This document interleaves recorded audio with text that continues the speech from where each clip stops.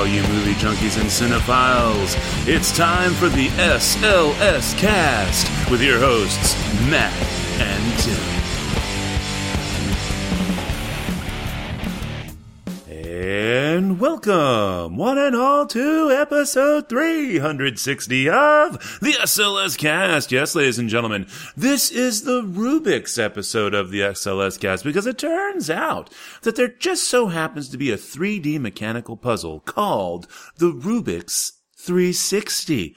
That's right, folks. It's an actual ball of Rubik's madness. Physical dexterity and everything. Highly addictive. Released in 2009.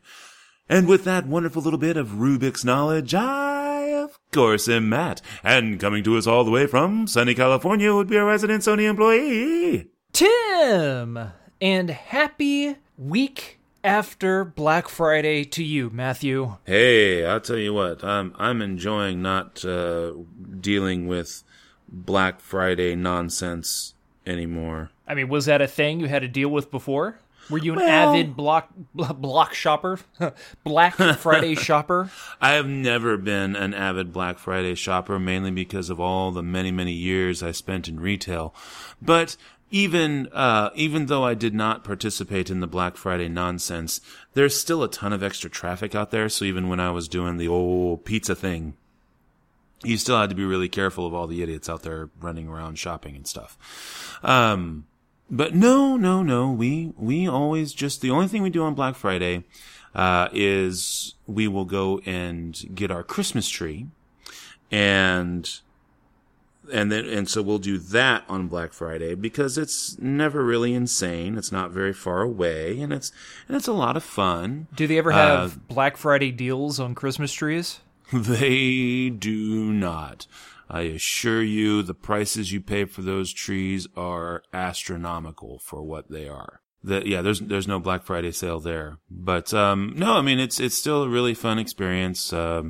We ended up getting our tree on Friday, and then we did go and do Frozen 2 that evening. So like 7:30 show, and let me tell you, I am, as much as I love A-List, I am just sick of my local AMC theater. I am completely done with them. Like, so done. Really? I think what really irked me was, despite all the madness inside the theater and the people who were being idiots and all the stupid stuff that was going on, when I went to go complain to the manager, they had the audacity to be irritated with me about it. You know, well, I'm sorry, I spent $70 to be here tonight. How about you go do your job? So what was going on? Just like kids going nuts, or? Yeah, kids literally running up, and I don't mean little kids. I mean like teenagers running up and down the staircase thing, up and down the aisle, banging around, people literally on their phones constantly, incessantly, people with little kids, which, you know, family movie, 7:30. I get there's going to be kids, you know, so I'm not like mad that the kids are there. I'm upset that when they are being disruptive, the parents don't do anything about it. Like, look, hey, I get it. You're trying to be nice to your kids. You know, I'm trying to be patient because I get that they're kids. But when they just won't shut up, I think you need to cut your losses and take them out of the theater for a little bit. You know? That kind of stuff. It had people who were literally, you know, talking and goofing and jumping around in the seats and stuff. It was just literal, almost pandemonium. And so I'm like, I'm just done. This was like 15 minutes straight. So I'm already distracted. I can't really pay attention to the movie. People around me are all starting to talk and get irritated. So eventually I get up and go find the manager. And I'm like, look, you've got, you know, chaos going on in that theater over there. And you need to have somebody go in there. And the lady's like, well, I am just so sorry, sir, but we've had to deal with 500 people in the lobby. I'm like, you've got 500 people in that theater over there who are going to be really mad at you. So I don't care what your problem is out here. Get some more staff. And she's still trying to argue with me. And I'm like, look, I don't care. I simply don't care. And I literally told her that. I do not care. It's not my problem. My problem is your crap going on in this theater. And it happens every time it's busy. Every time it's busy. It's not just tonight. It's every time it's busy. And I've spent the better part of $70 to be here this evening. And that was after my A-list stuff and after my discount and after using $25 in rewards coupons because of all the money I'd already spent over the last few months, at AMC. So it really should have been, $120. Sure, yeah. And it was the 5 of you, right? 6, because my dad was here. Oh, gotcha. Oh, wow. I don't care that you don't know how to staff your place on a Friday night on one of the busiest weekends of the year for you. I don't care that you don't know how to keep your place clean. And that was opening night for Frozen, right? Nah, it had been open for a week. Oh, okay. I don't care that you don't know how to staff. I don't care that you don't know how to take care of your place. I care that you can't keep one person, on your staff that can patrol the theaters. That's all they need. You just need one person whose sole job it is to just walk into a theater and look for 5 minutes. And that's their job. Spend 5 minutes in a theater. At the absolute worst, you've got, 8 theaters. That's 40 minutes. They can do a loop every 40 minutes. No theater is ever without somebody in it for more than, say, 30 minutes or so, 35 minutes. People know that the theaters are being checked on. They won't act up. Yeah, this is not that hard of a concept. Yeah, I've been even getting ticked off with the AMC near me because on more than a handful of occasions the sound is off, and there's a chain out here of ArcLight theaters where somebody hangs out for the first 10 minutes of the movie to make sure the sound and the picture quality is up to ArcLight standards. Well, they need to do that same thing with every single theater. Especially at AMC. And the thing is, and this is what gets me, what absolutely gets me, is that this isn't even something that would cost a lot of money. I mean, it's not even something that would literally cost a lot of money, and your consumer satisfaction rating would go through the roof. Which would get more people coming back in, which would mean it would more than cover the cost of the one person you're paying whose job it is to make sure the sound is right, the picture's right, and people aren't screwing around. Did you write them a letter? No. I should have. Well, it's only been 4 days, 5 days. I probably should. Yeah. But I got other problems I'm dealing with, so I don't know that I'm going to have time for all that. Christmas came early on Matt this year. Right? All over Matt. Well, I spent my Black Friday enjoying the aftermath of that Thanksgiving holiday that apparently comes before Black Friday. But I took advantage of Cyber Monday for the first time, and boy, did they have some great movie deals. I know next year Sony is releasing the PS5 in time for the holiday season 2020, and they're supposed to have a 4K Blu-ray compatibility or whatever. So I took the advantage. I took advantage of the $9 4K movies that they had on Amazon and got myself Gladiator, Braveheart, Apocalypse Now, the 4K rendition, the final cut, and one other one. Oh yeah, The Big Lebowski. And in fact, you can actually find most of those for the same price now, if anybody is interested. I'm not sure if it's like a Cyber Monday week or if it's just Monday through Tuesday or not, but some pretty good deals for them 4K Blu-rays. Sweet. Well, good to know. But was the Thanksgiving proper pleasant for you, sir? It was good. I ate, I drank, sipped on some eggnog. Nobody in the wife's family enjoys it other than me and the wife, and probably the happiest Thanksgiving moment I witnessed all weekend long was the joy that came across my wife's face when she realized she could drink eggnog while pregnant, because it was pasteurized eggnog. Oh, that's funny. Yes, myself, my daughter, and my dad, if he's feeling froggy, are the only people at our house that will do eggnog. So we always have a little bit of eggnog on hand just to have.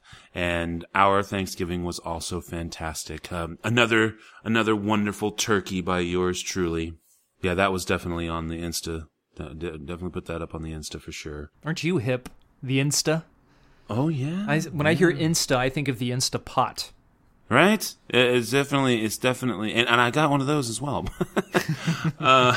So now that we've killed a whole lot of unnecessary time talking about some other stuff, I guess we have a show we should do. I believe so. All right, then, here we go, folks. It's the news.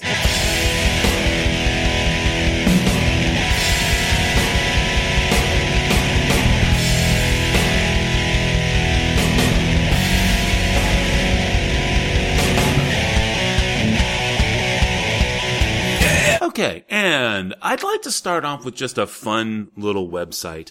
Now, I did share this with Tim before in the pre-show, before we got going, because I just thought it was something that's really cool. It is, it's a simple website, though it sounds very confusing. The website is literally called Every Character Actor Behind a Desk in a Coen Brothers Film.com. Just type that sentence in. It's easy. Every character acted behind a desk in a Coen Brothers film.com. And it's fantastic. You can, see it's very simple, elegant layout. It's just simply says in white typeface on a black background, every character actor behind a desk in a Coen Brothers film. And then on the right hand side, you see elegantly organized all of these different stills from the various films that the Coen brothers have done, and you can click on them. So, for instance, you can click on Raising Arizona, and then the still comes up, and there's a wonderful quote. Listen, Leonard, if you want some furniture or a shit box, they're out on the sales floor. The actor? Trey Wilson. The film, Raising Arizona, the year, 1987. And it's just a fantastic way to look at these great character actors that the Coen brothers have found throughout their many, many years of doing movies. And, I mean, if you've ever seen like Barton Fink and you don't know who Michael Lerner is, you will when you see the still. You're like, oh my, that's who that is. And you get to see the fun quotes that are related to them and everything. It's just absolutely fantastic. I assure you this is just a fun little website. And I just wanted to share it with you. I don't know, Tim, did you happen to click on a few stills in the last, 20, 30, 40 minutes? A few, yeah. I would like to see them expand this to other films. It'd be kind of fun to have a whole website dedicated to the art of acting behind a desk. And how many Very great cool BC actors are actually willing to play so many roles that require them to sit behind a desk?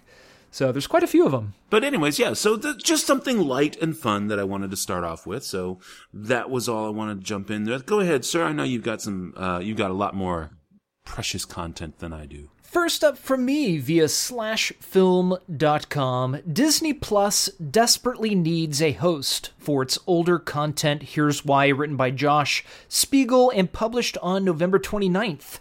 And it says this: since Disney Plus went live, there have been a lot of different discussion points swirling around among fans of the various and sundry titles available on the streaming service. If you have somehow not heard, the original Star Wars was revised once more so that Greedo says McClunky, there we go, I can read, or something that sounds an awful like McClunky, before being shot by Han. And The Simpsons' first 20 seasons, give or take, are not currently being presented in the correct aspect ratio.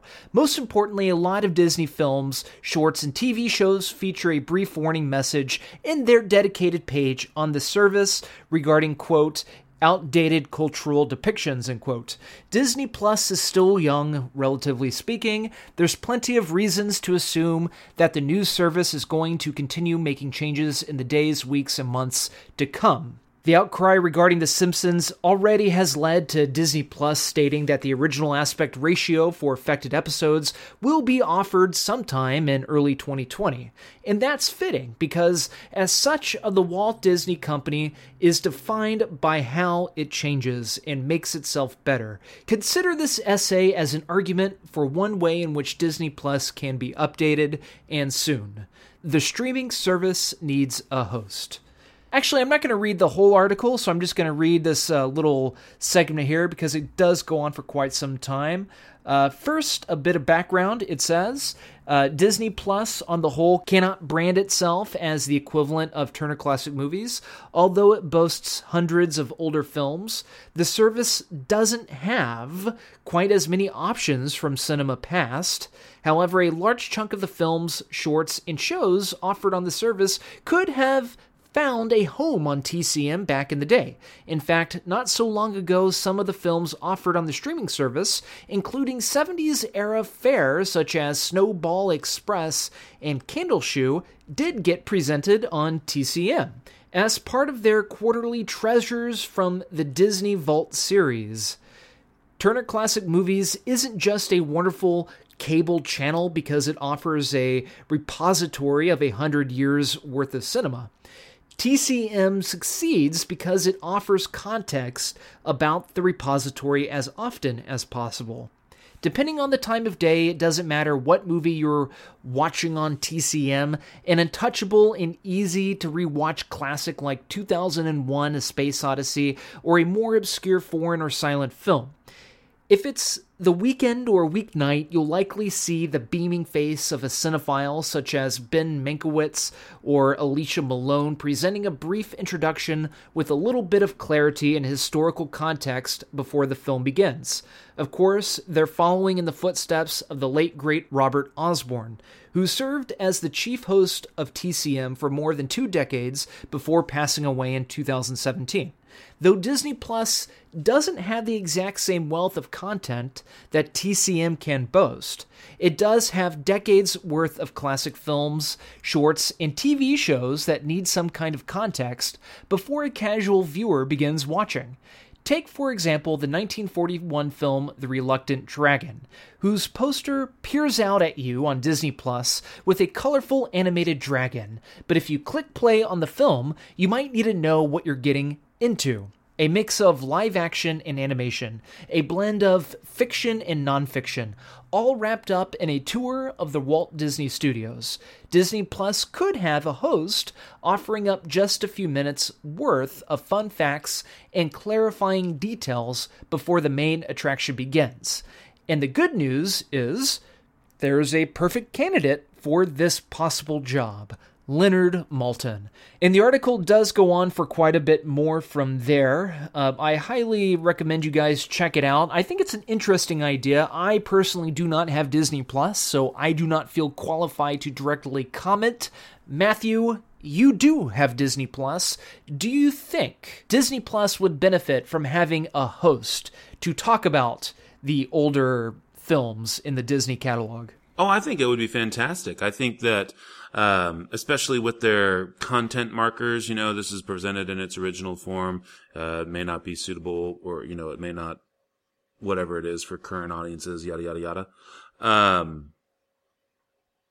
think that would be fantastic. And it wouldn't even be something that would be difficult, because you could literally just put it as an extra and then just make it as an intro, or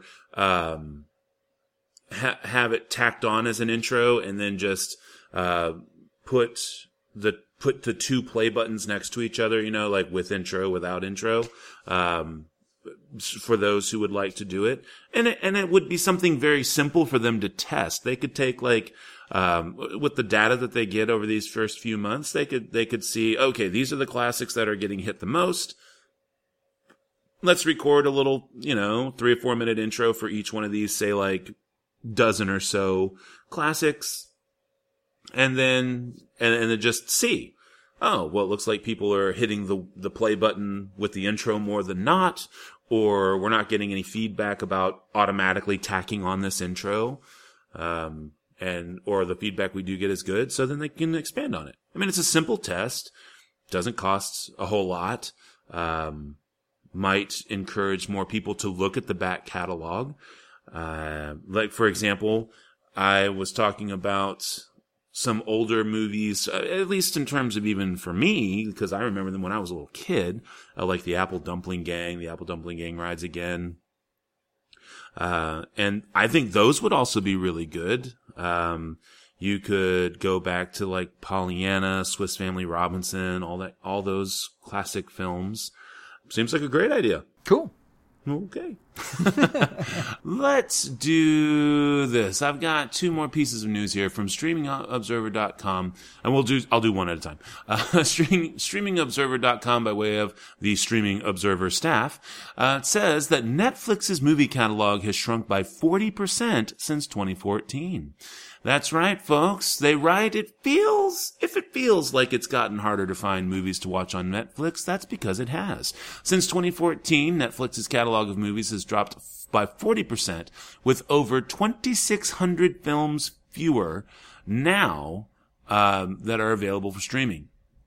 And things may only get worse in the coming months as Comcast, Fox, Warner Media, and Disney all continue to pull content from Netflix to bolster their own streaming services. In short, back in March of 2014, there was 6,494 movies. As of November 20th, it's down to 3,849. So that's pretty crazy. It says here, though, that clearly all of the influx of competition has been the biggest problem, because everybody has decided they don't want a middleman, they want to do it themselves, and this is what's kind of gone on for them. They do write that Netflix saw the writing on the wall early on, and they started to shift their focus to developing its own original movies and TV, rather than licensing the content, and they have spent billions of dollars doing so. But I think this is a pretty cool thing.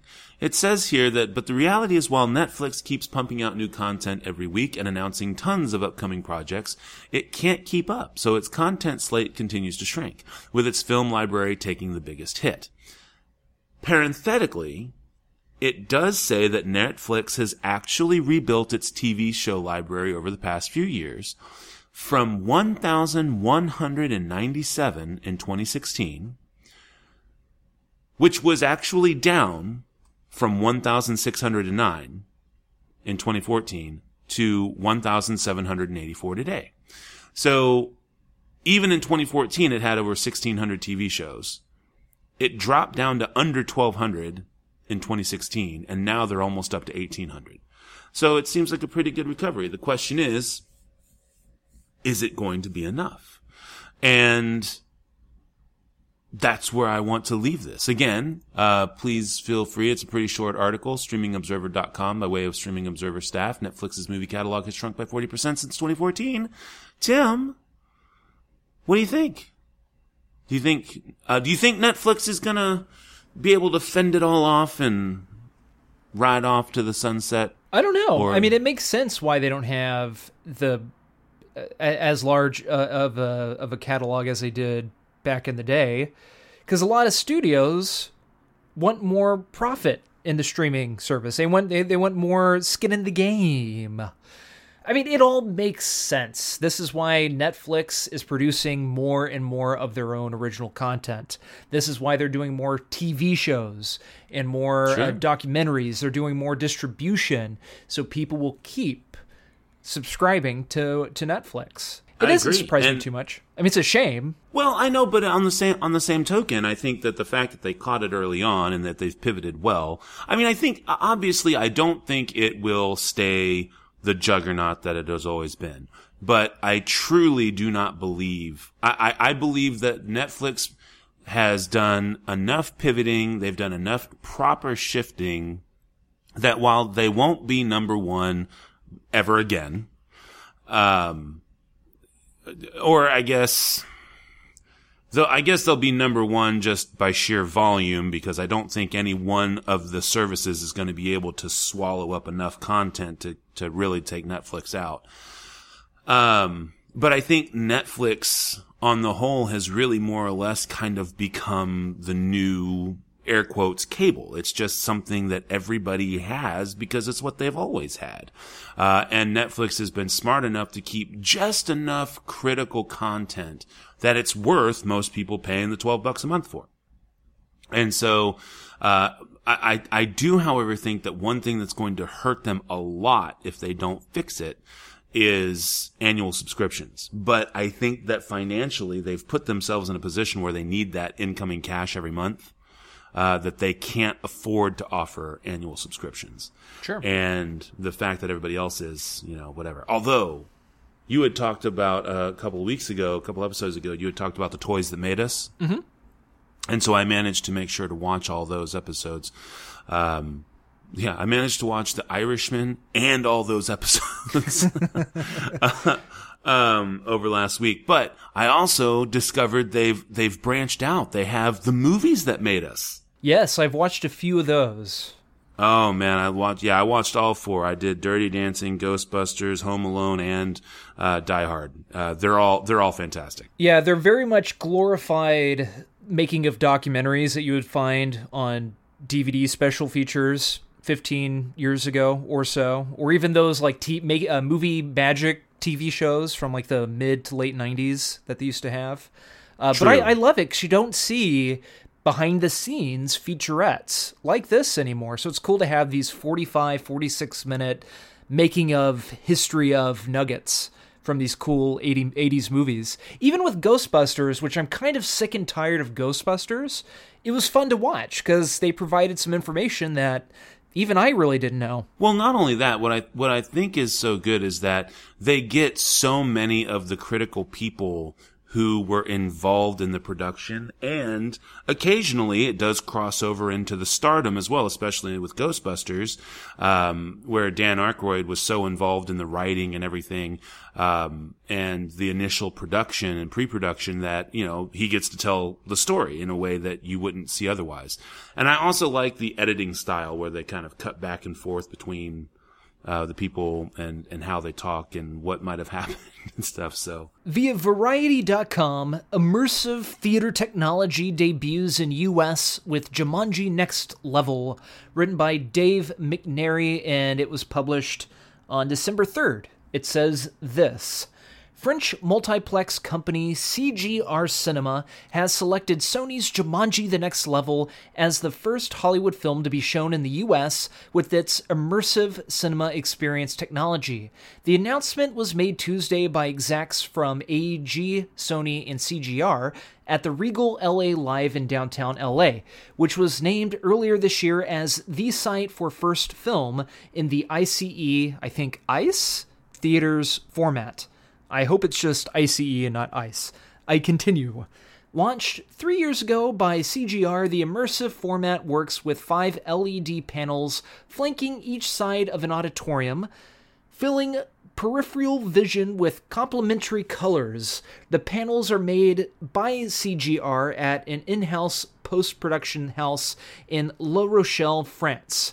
CGR said that ICE, or ICE auditoriums, account for 32 of its total 680 screens, but generated 75% of CGR's box office revenue in 2018. Quote, experiencing films in the ICE or ICE theaters format brings a unique and exciting cinematic experience to get movie fans out of the home and into the theater, end quote, said Scott Schur of Sony Pictures Entertainment's Motion Picture Group. Quote, we're excited to give consumers a choice to see Jumanji: The Next Level in this compelling way only in theaters. End quote. The Regal LA Live Complex was also one of the earliest sites with 4DX technology from Korea-based CJ4D Plex. In addition to a real 3D theater installation, each seat in the auditorium is designed to tilt, shake, and vibrate in time with what is happening on screen. CJ4DP Lex is currently operating in 678 theaters. And that's the end of the article there. I remember some years ago, I believe it was during the release of the very first Maze Runner movie. I didn't see any of them. I can't tell you when the first one came out. 4 or 5 years ago, something like that. And there was a theater that already introduced this technology, but it seemed a little bit more practical. If you go to the Variety article here, at the very top they have a picture, and I'm assuming this is what the theater will look like. You have your standard theater screen in front of you, but then you have these slivers of panels, going along the side of the theater. And it looks like there's 1, 2, 3, 4, 5, at least 6 panels on each side. And like they said, they're going to be showing, I believe, complementary colors and shapes to go along with the movie. Now, with the Maze Runner, I remember these panels being significantly larger, and I believe they did kind of the same thing. So I'm not really too sure what these slivers of paneling will add to the movie-going experience, but I guess we'll see. I mean, I guarantee you they're going to jack up the price of admission, and I also guarantee you that people will not pay that cost to go see this movie in such a niche format, especially if the filmmakers themselves aren't the ones producing the complementary images or shapes on the side paneling, or that's being shown on the side paneling. But Matt, what do you think about this? Do you like the idea that they're trying to come up with inventive ways to bring people to the movie theater, or do you just think it's like a weird company money grab ploy? I don't know that it's necessarily just a blatant money grab ploy. Obviously, they are in the business. They're in business to make money. I guess I'm a little confused, though. Are these panels, are they between the seats, or are they on the walls of the theater? They're on the wall. I'm sending you the link right now so you can actually take a look. I'm assuming, okay. This movie that they're showing in this picture looks like it's Hobbs and Shaw. And because this was developed overseas, I'm also assuming that Hobbs and Shaw was shown in this format. So you can kind of get an idea of what they're going for. Okay, so it's just supposed to be like ambient lighting, ambient imagery that kind of helps to keep you engrossed in what's going on? I suppose, yes. But at the same time, there's still that space in between the panels. So if you happen to be in one of those seats where, I don't know, in your peripherals, all you see is like that black space, it kind of defeats the purpose. True. I'm assuming, though, that you'll be able to see it from the peripheral of the other side, or if you're looking at it, you can use the other panels in front of you to kind of gauge that. I don't know. It kind of reminds me of that really hype of. I'm sorry. Let me. It reminds me of a very hyped up version of those televisions that came out a few years ago that had the ambient LED lighting around the outside. So like if a forest was up on the screen, there would be a green ambient light around the edge. If you were looking at the sky, there would be like a blue ambient light around the edge of the screen. I didn't get that then. I thought it was just kind of like weird. But maybe it could work here. I don't know. It does seem to be. It does seem to be something that I don't quite figure out how it's going to work, because, like you said, this is not something that's done by the filmmakers. This is literally something that's added in way after post-production, more than likely by this particular company. And if you look at the picture, like the side paneling, it looks like it's just a zoomed-in picture of what's behind Jason Statham. You see like that building that has that arc. You can see that in the side paneling. Yeah, and again, I'm trying to. It's like, so are you, it's trying to like maybe give you an image or give you an idea, a feeling that you're in the room with them, looking out the windows of the same building there. I don't know.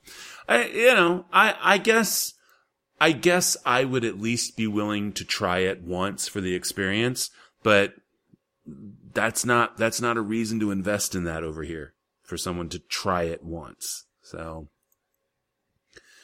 yeah. But I mean, hey, at least you're by it, so you can go check it out. Yeah, I might have a Regal gift card somewhere. I can see if I have $25 on it. There you go. Cool. Well, then let's see. My last piece of news from newyork.cbslocal.com, and I do not have a direct attribution for it. Netflix to reopen famed Paris Theater in Manhattan. That's right, folks. While Manhattan's last single-screen movie theater shut its doors at the end of August, the lights will be back on part of the time at the Paris Theater thanks to its next owner, Netflix. The streaming media giant announced that it had started a new lease on the 71-year-old venue to use it for Netflix original movie debuts, special events, and other screenings. The exact terms of the lease were not disclosed. Let's see. Apparently earlier in November, the company used the venue to have showings of Marriage Story, which is a film by New York filmmaker Noah Baumbach. And yeah, it's let's see here. It says here that the Paris Theater opened in 1948 with actress Marlene Dietrich on hand for its ribbon-cutting ceremony. Originally specializing in French cinema, it was one of the country's oldest art house theaters until it was shuttered in August.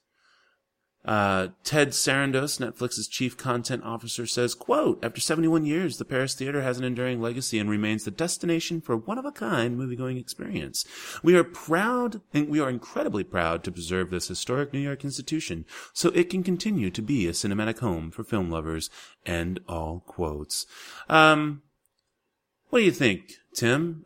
Just something to be nice and have a kind of historic, cool art house setting to show their stuff, or a necessary move given the hostility of theaters towards Netflix? I remember reading about the theater shutting down a month or two ago, and it just kind of stinks because there aren't, I mean, if there's any major city in the United States, you would think New York to have the most number of art house cinemas in town.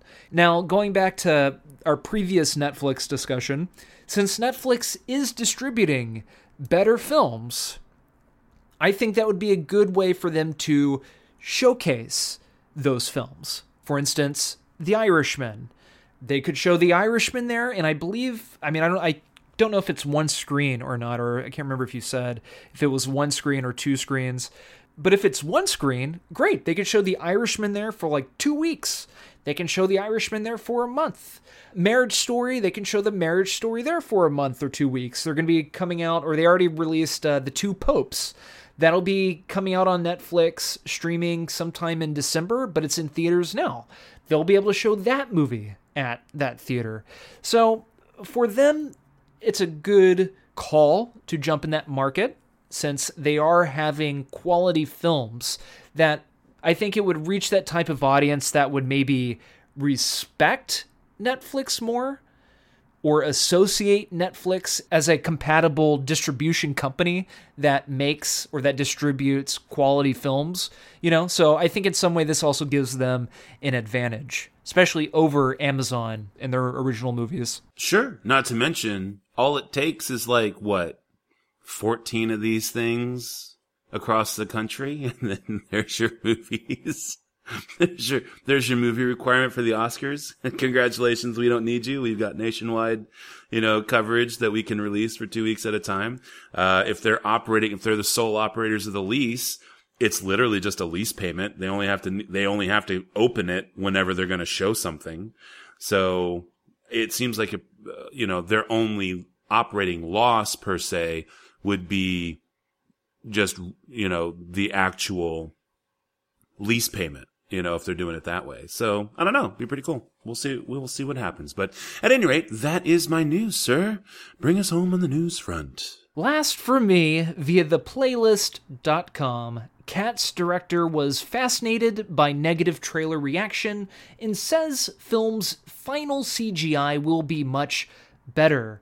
This here was published on December 2nd and written by Charles Barfield, and it says this: if there is a film trailer Hall of Shame, 2019 would have several inductees. However, for as bad as the first Aladdin trailer was, or the initial glimpse at Sonic the Hedgehog, the early Cats preview will likely go down as one of the worst received trailers of the last decade, and sparked massive, mocking blowback.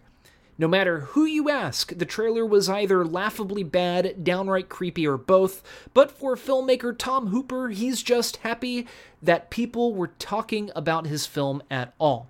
Speaking to Empire, Hooper, who was asked about the reaction to the first Cats trailer, and the director was surprisingly upbeat about it. In fact, he doesn't chalk the adverse reaction up to anything but unfinished CGI. Quote, I was just so fascinated because I didn't think it was controversial at all, so it was quite entertaining. Cats was apparently the #1 trending topic in the world for a good few hours at least, end quote, said the filmmaker. Yeah, a good few hours is an understatement. For weeks after the first trailer for Cats was released, the film found itself almost universally ridiculed for the look of the feline characters, particularly in how they all seemed a bit creepier than intended. Hooper admits, however, that the CGI that was found in that first trailer was a rough draft for what the finished film will look like. He even goes so far as to suggest that perhaps the reaction to the first trailer helped the filmmaker and his visual effects team help craft the final look. The article does go on from there. Again, that was via the playlist. Cats director was fascinated by negative trailer reaction and says film's final CGI will be much better. I'm curious, Matt, what do you think about this? Because I have heard from a lot of people that they will not watch the second trailer, let alone see the movie, because of how much they hated the look of the first trailer. And I get it. For big CGI films, it is difficult for them to put out a good trailer, especially if the entire movie is CGI, because 3 months before the film releases, special effects are not finished. When you release a teaser trailer, the only visual effects that are finished in the movie are what's shown in that trailer. And I had an idea that the visual effects weren't finished, because I just know how these things go. Unfortunately, I can't help but to think that sometimes these people, these companies, movies, shoot themselves in the foot by releasing unfinished footage too soon because people will react poorly to it and therefore may not go and see it because of how they felt about their initial reaction. But what do you think about all this? There seems to be one key, I guess, fact missing from all this. That one key fact is Sonic. People were upset with the way Sonic looked because they're like, that is not Sonic the Hedgehog. Updated for 2019 or not, whatever, that is not Sonic the Hedgehog. But here's the thing. People already know Sonic the Hedgehog. There is a dedicated fan base, a 27-year fan base of gamers. That's minimum 2 generations of people who care about Sonic, which is one of the reasons it was so vitriolic, which means there's a reason for them to look at the second trailer. The fact that people were not just disgusted by the CGI of the Cats trailer, but also were like, this movie is complete insanity. What the hell? And don't get me wrong. I mean, we're talking about, we're talking, I mean, the original Broadway play is this ethereal fantasy of, cats walking into the light in a junkyard. So whatever. I mean, I guess you get to do whatever the heck you want with the movie. There's not enough people who are dedicated to Cats to give the next trailer a second look. And I think that's what's going to kill it. I saw the trailer and you know what? The CGI didn't bother me so much because, like you, I understood that they have time to alter the CGI, you know, if the feedback comes back, much like it did. But that doesn't stop the trailer from being a dumpster fire, which is what it was. I mean, it was pure hot garbage. And it doesn't make me want to see this movie. I don't care who's in it. It's just like, it doesn't make any sense. It doesn't look like it's going to be anything worthwhile. And yeah, it looks like garbage. So, I don't know. I don't want to see it. I have no desire to see it. Quite frankly, I don't care if it gets nominated for anything. I still don't plan on seeing it. I'm looking forward to it. I mean, I just think it's one of those... I mean, it's Cats. I guess that's been a thing that always bothered me, what people say about the musical. I get it. You don't like it. Not a big deal. But it's Cats. I mean, the music's great for the most part.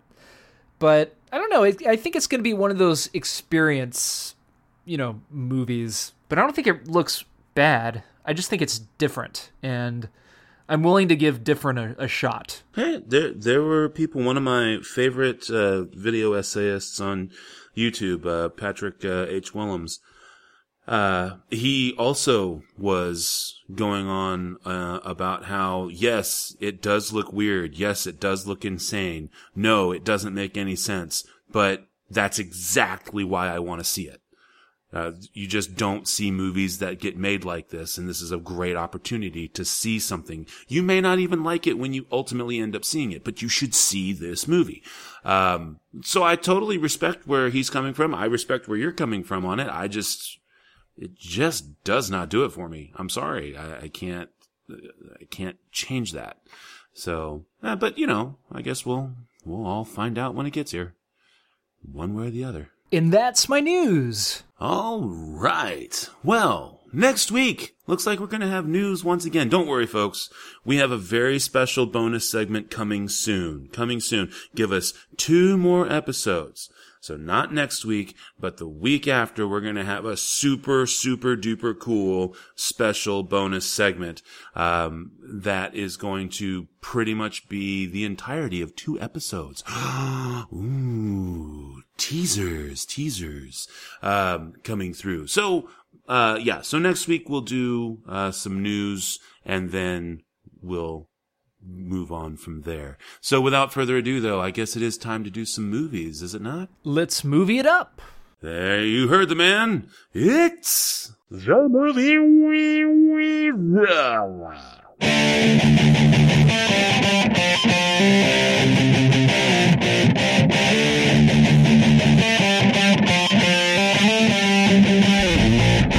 So this week we have got Knives Out and 2019's The Irishman. Not to be confused with 1978's The Irishman. Not that you were going to do that. But it turns out there's a movie from 1978 called The Irishman. So what do you know? Where do you want to start there, sir? Let's start with Knives Out. Harlan started out with a Rusty Smith Corona and built himself into one of the best-selling mystery writers of all time. 30 languages, over 80 million copies sold. You guys fans? I mean, I don't do much fiction reading myself. Big fan. I'm a big fan. Who is that guy? Mr. Blanc is a private investigator of great renown. I read a tweet about a New Yorker article about you. You're famous. The night of his demise, the family had gathered to celebrate your father's 85th birthday. And your son, Ransom, did he attend as well? Yes, but he left early. I think Linda was upset. Walt would get a little Irish courage in him. He'd get into it with Harlan. What? Richard said what? Are you baiting me, detective? Attempting to be thorough so we can figure out the manner of death. You mean if someone killed him? You think one of us, one of his family, Walt. killed him? Mr. Blanc, I just buried my father who committed suicide. Why are you here? I suspect foul play. I have eliminated no suspects. Knives Out, 2019 American murder mystery film. This is written, produced, and directed by Rian Johnson. And it is basically a modern, it's like a modern Agatha Christie story, if you will. It has got a killer cast. no pun intended, consisting of Daniel Craig, Chris Evans, Ana de Armas, Jamie Lee Curtis, Michael Shannon, Don Johnson, Toni Collette, Lakeith Stanfield, Catherine Langford, Jaden Martell, and Christopher Plummer. Important to note, cinematography by Steve Yedlin. Now, this is a film that centers around the murder of Harlan Thrombey, who, the evening after his 85th birthday, is murdered. Or is he? There is a question of murder versus suicide. And the whole family comes together to find out what has happened. Now, there's also the question of they were already together due to the 85th birthday. They're also together due to the death. They're there because of, a will that's going to have to be read. And they're there to determine, ultimately, who done it. And who's here to make sure we find out who done it? Why, Mr. Benoit Blanc, a foghorn leghorn type of Tennessee talking man, played by Daniel Craig of all people. I'll say this. I really wanted a cigar after I watched that movie. It's honestly, it really and truly is a great movie. This is one of those movies that allows you, it's truly in the vein of the great murder mystery, mainly because, and no spoilers here, the movie allows you to evolve your opinion or evolve your guess as the movie moves along, because parts of the main mystery are given to you as you move through it, kind of like the old Columbo movies, where you know who the bad guy is, but Columbo doesn't, and it's fun for you to see what you might miss or what you might get to help Columbo solve it. Or to help Jessica Fletcher, because you can kind of guess what's happening. In no way, shape, or form do they give anything away, because what you're getting piecemeal is helping you to stay involved and stay invested, but it's not giving anything away. And so it's just very, very well crafted. Also, I like that the movie, despite the trailers, is not a comedy. It does have comedic elements to it, but it is truly not a comedy. And I think that that's what helps it the most, because where people love Clue, it will always have a cult following. I'm one of the people who love Clue. Clue was never designed to be anything more than a satire. One of my favorite satirical pieces on the whodunit is Neil Simon's Murder by Death. And it takes its lead from movies like that, but injects the seriousness of an actual true whodunit, a la Agatha Christie, a la even Edgar Allan Poe, or perhaps even, oh, good Lord, I'm drawing a blank, Tim, Sherlock Holmes. What is wrong with me? Who wrote Sherlock? Sir Arthur Conan Doyle. Thank you. Sir Walter Matthau. Sir Walter Raleigh? What, the pirate? What? No. Yes, thank you. Arthur Conan Doyle. My God, I can't believe I had that brain fart. I apologize. So it's got a ton of stuff going for it. And honestly, it was really, really, really hard for me to choose a rating. And here's why. Because while the movie does a fantastic job of monitoring the pacing and the injection of its comedic elements into the mystery, it still uses, I don't want to say misdirection, but it uses its length, which is 2 hours and 10 minutes, to its detriment instead of to its benefit. It's using the length to pad the mystery so that there's more for people to try and do and see. There's already enough there that you can formulate a great mystery and formulate it in a way that you don't need to pad for time. The other aspect to the film that I have trouble with is Daniel Craig, because as much as Benoit Blanc is a true super sleuth, you don't get the feeling that he's in complete control the whole time.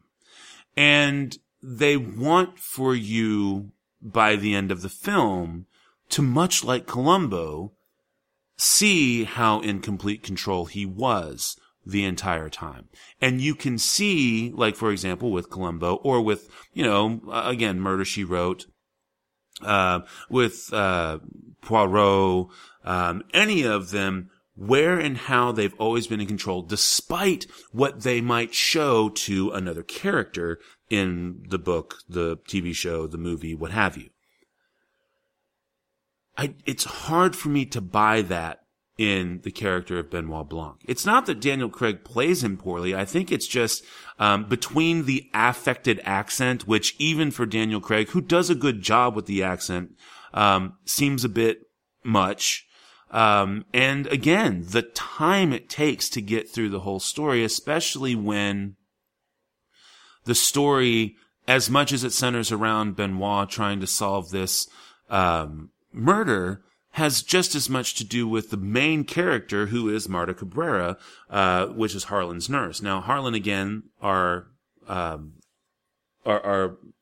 murder victim,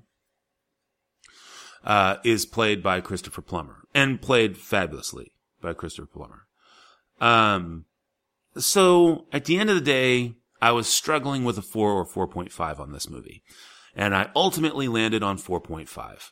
It is just a fantastic ride. I actually had someone the other day tell me something that they noticed out of the movie that literally makes me want to go back and watch it again to see all the other things that I missed.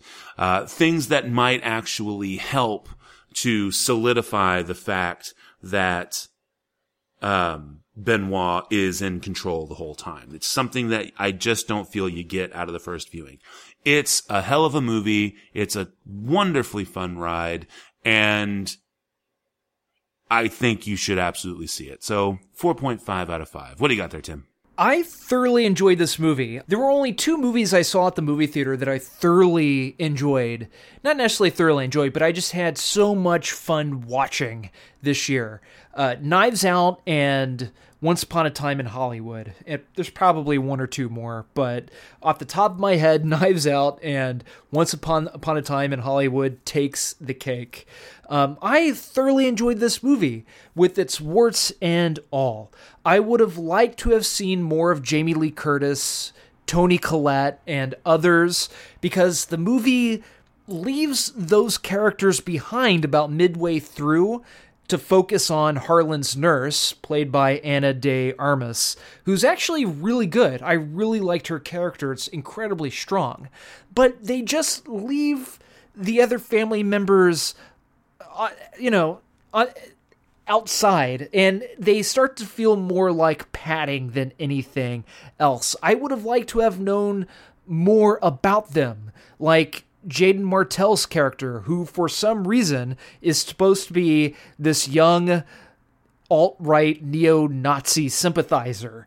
There is no point to have him as an alt-right neo-Nazi sympathizer, other than to make 1 or 2 semi-funny to chuckle-worthy jokes, I mean, they could have expanded on it a little bit more, or tie it more into the story. And it's not just the kid. They do the same thing with Toni Collette's character, with the daughter, with Toni Collette's daughter. I mean, you have these rich characters. They have these quirks that just feel more like padding than anything else. Without that padding, the movie would have been your short, sweet, to the point murder mystery. I would not have liked that because I really liked these characters. Could have taken more time to flesh them out and incorporated them more into the last half of the film somehow. And I really like Daniel Craig. He grew on me throughout the film, or during the course of the film.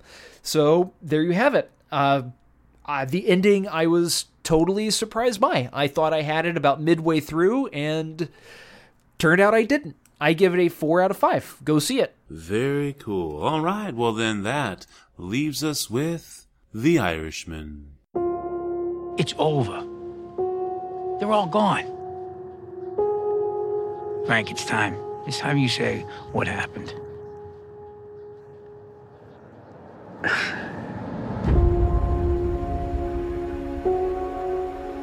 Frank, I want you to meet my cousin, Russell Buffalino. Better watch. There's a lot of tough guys around here. Did he tell you? You're not afraid of tough guys, are you? I didn't think so. I was one of 1,000 working stiffs until I wasn't no more. You got a good friend here. You don't know how good a friend you got. Russell, he took a shine to me right away. After a while, he started giving me little things to do. I know you read a lot of things about me. I just want to say I'm sorry. I know I wasn't a good dad. I know that. I was just trying to protect all of you. From what? You didn't see what I see, what I've been through. A friend of ours is having a little trouble. A friend at the top. Hiya, Frank. This is Jimmy Hoffa. Glad to meet you. Big business and the government is on the attack. You want to be a part of this fight? A part of this history? Whatever you need me to do, I'm available. This is a 2019 American crime film, and of course directed, produced by Martin Scorsese, along with about 20,000 other people who produced and or executive produced this movie. It's written by Steve Zaillian. It's based on the book, the 2004 book, I Heard You Paint Houses by Charles Brandt. Obviously, it stars Robert De Niro, Al Pacino, and Joe Pesci. You've also got great performances by Ray Romano, Bobby Cannavale, Anna Paquin. Although brief, minor performances by some people as well. Stephen Graham, Stephanie Kurtzuba, Jesse Plemons, and even Harvey Keitel. Now, this film follows Frank Sheeran, who is a suspected in real life, suspected mob hitman who was also involved in the unions and back in the day, along and a heavy associate of Jimmy Hoffa, and also a part of the Buffalino or Buffalino crime family, supposedly. And his life and the life and times of him and everything that went on with Hoffa and the crime syndicate and the unions and stuff all back in the day. It's definitely got a slow burn feel to it. They do use the CGI to de-age Pacino, to de-age De Niro, to de-age oh, good Lord. Joe Pesci. And in an interesting note, because they are playing guys, they're clearly in their late 70s, early 80s, and they're playing people who are in their 40s and 50s, and at one point, even roughly, say, 25, 30 for De Niro, very, very briefly, only like one scene. They actually had people come in and re-teach them how to walk and comport themselves so that they would not walk like men in their 70s. Even though De Niro's in great health, they had to literally go back and teach them how to walk and comport themselves so that they would look like men in their 40s, so that when you de-aged their faces, they wouldn't look like old men trying to walk like 40-year-olds, or 40-year-olds walking like, 75-year-olds. So they really did try and do a lot of authenticity to allow these men to do their roles for the whole film, but at the same time, give everything that they needed to let the technology do its work. Allow me to sum up here, because I don't have a whole hell of a lot that I want to say about this film other than this. It is one of the best movies I never want to physically watch again. Now, let me clarify this. It's the reason why I do not want to physically watch it is because the CGI was way, way, way, way too uncanny valley. Way too uncanny valley. Al Pacino's was probably the best of all of them. When they are doing the young Joe Pesci, it literally looked like they pasted his head on somebody else's body at certain points. And so it just became very, very distracting. The other side of this is that even when they were doing it well, because they do it well in certain points, De Niro has brown eyes, and they gave him these piercing ice blue eyes for the film. Okay, so maybe Frank Sheeran has blue eyes in real life. I don't know.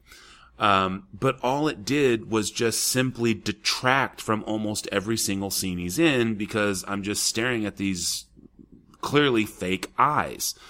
And so, despite how amazingly well written it is, and how amazingly well acted it is, and how awesome the pacing is, considering this is a 3.5 hour movie that does not feel like 3.5 hours. I'm telling you, it is wonderful slow burn. Wonderful slow burn. I just don't like watching it. I did not. I never got used to it. I read some reviewers who were like, yeah, the CGI is kind of wonky, but you get used to it. I did not. It was ever present in my mind. And even though I totally enjoyed it, I mean, oh my God, Joe Pesci does such a fantastic job, because it's the Joe Pesci you know in a way you've virtually never seen him before. So understated, so soft-spoken, so much power, and you know he has the power. And yet it's effortless. Oh, but at the same time, can't stand looking at it. So I give this one a 4, because it's such a phenomenal movie, but the CGI was just not well done on the whole. CGI, the de-aging was just not well done. So 4 out of 5. I highly recommend you watch it. Hey, maybe the CGI won't bother you like it did me. And if it doesn't, then awesome for you, because you'd probably give it a 5 out of 5. What do you got there, Tim? I didn't see this movie at the theater. I watched it on Netflix from the comfort of my own couch last week. In fact, it was the day that it came out, so go me, I suppose. However, I do wish I did see it on the big screen, because maybe I would have gotten more out of it. The de-aging didn't bother me too much. I got used to it after a while. I was impressed by the color changing of Robert De Niro's eyes. I thought they did a good job. However, it wasn't necessarily the eye color. It was the outline of the eyes around the eyeball, like where the skin comes into contact with the eye, the boundaries, if you will, that I had an issue with. It wasn't necessarily the boundaries only of the eyes, around the eyes, but also the hairline, the neck, especially in well-lit scenes. It was just blatant that it was a de-aging technique. However, throughout the course of 3 hours and 30 minutes, you have to make yourself get used to those kinds of things, and I did. However, the movie did not need to be 3.5 hours long. I will be nice and say that the movie easily could have been 3 hours. It could even have been 2 hours and 45 minutes. Once the movie gets to where it's going, gets to what it's trying, gets to the elements of the story to where you understand which direction it's going to take you, which direction it's going to take these characters, the movie really picks up, and it feels more like a Martin Scorsese movie. I get it. Martin Scorsese has matured. The last, what you would think is a typical Martin Scorsese movie, was probably The Wolf of Wall Street. This is more along the lines of the Silence. Silence, the movie about the Catholic priests who get lost over in Japan, I believe. It's an overlong film that I didn't find myself getting wrapped up in like I do his other films, like Goodfellas, like Casino, for example. I give this film a 3.75 out of 5. I loved the performances. Everybody was well cast. Al Pacino blew it out of the park. Joe Pesci, Rob De Niro, everybody did. Absolutely loved their performances. Watch this movie for the acting. However, you cannot break this movie up into 2 or 3 sittings. You have to sit through the entire film. Now, I would say about halfway through, you can get up and go pee, refill your popcorn, do that stuff, but don't wait a day or don't wait half a day to go back and rewatch the movie, because it is important to, stay in that mindset throughout the film's runtime. The first hour was very sluggish. The last hour and a half was great. 3.75 out of 5. Don't get me wrong, I'm going to give this movie another watch, and I'll let you know if things change then. Very cool. All right. Well, that is the end of the movies for this week. Next week's movies are going to be Marriage Story from Netflix and The Farewell, which is available on VOD. And so, without further ado, I guess we are down to the spiel, are we not, sir? Spiel on. You set him up and I'll knock him back, Lloyd. One by one. White man's burden, Lloyd, my man. White man's burden.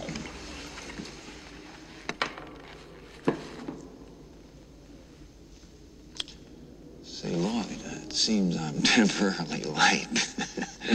How's my credit in this joint, anyway? Your credit's fine, Mr. Torrance. That's swell. I like you, Lloyd. I always liked you. You were always the best of them. Best goddamn bartender from Timbuktu to Portland, Maine. Or Portland, Oregon, for that matter. Thank you for saying so.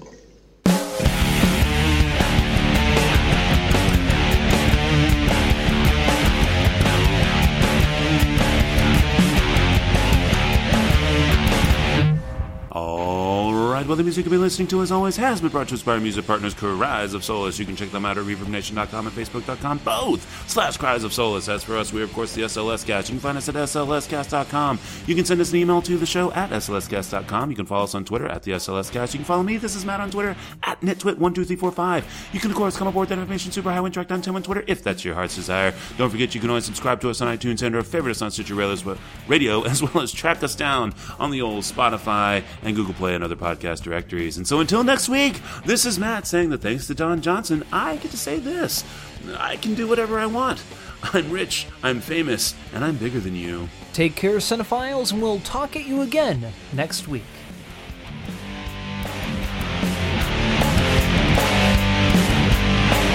Madam, perhaps we should be going. Oh, farewell, monsieur. Thank you so much. So nice to see you. And I hope very much we will see you again very soon. Au revoir, monsieur.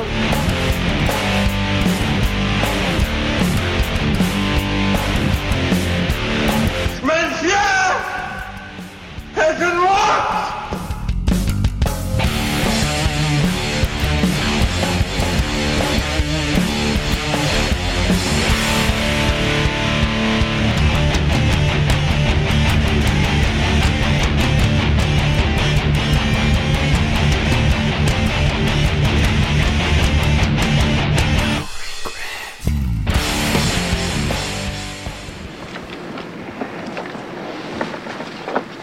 Forget it, Jake. It's Chinatown. Thanks again for listening to the SLS Cast with your hosts, Matt and Tim. You can find us over at slscast.com. You can also follow us on Twitter at the SLScast. You can send us an email to theshow@slscast.com. And of course, you can always subscribe to us on iTunes and or favorite us on Stitcher Radio. Thanks again for listening.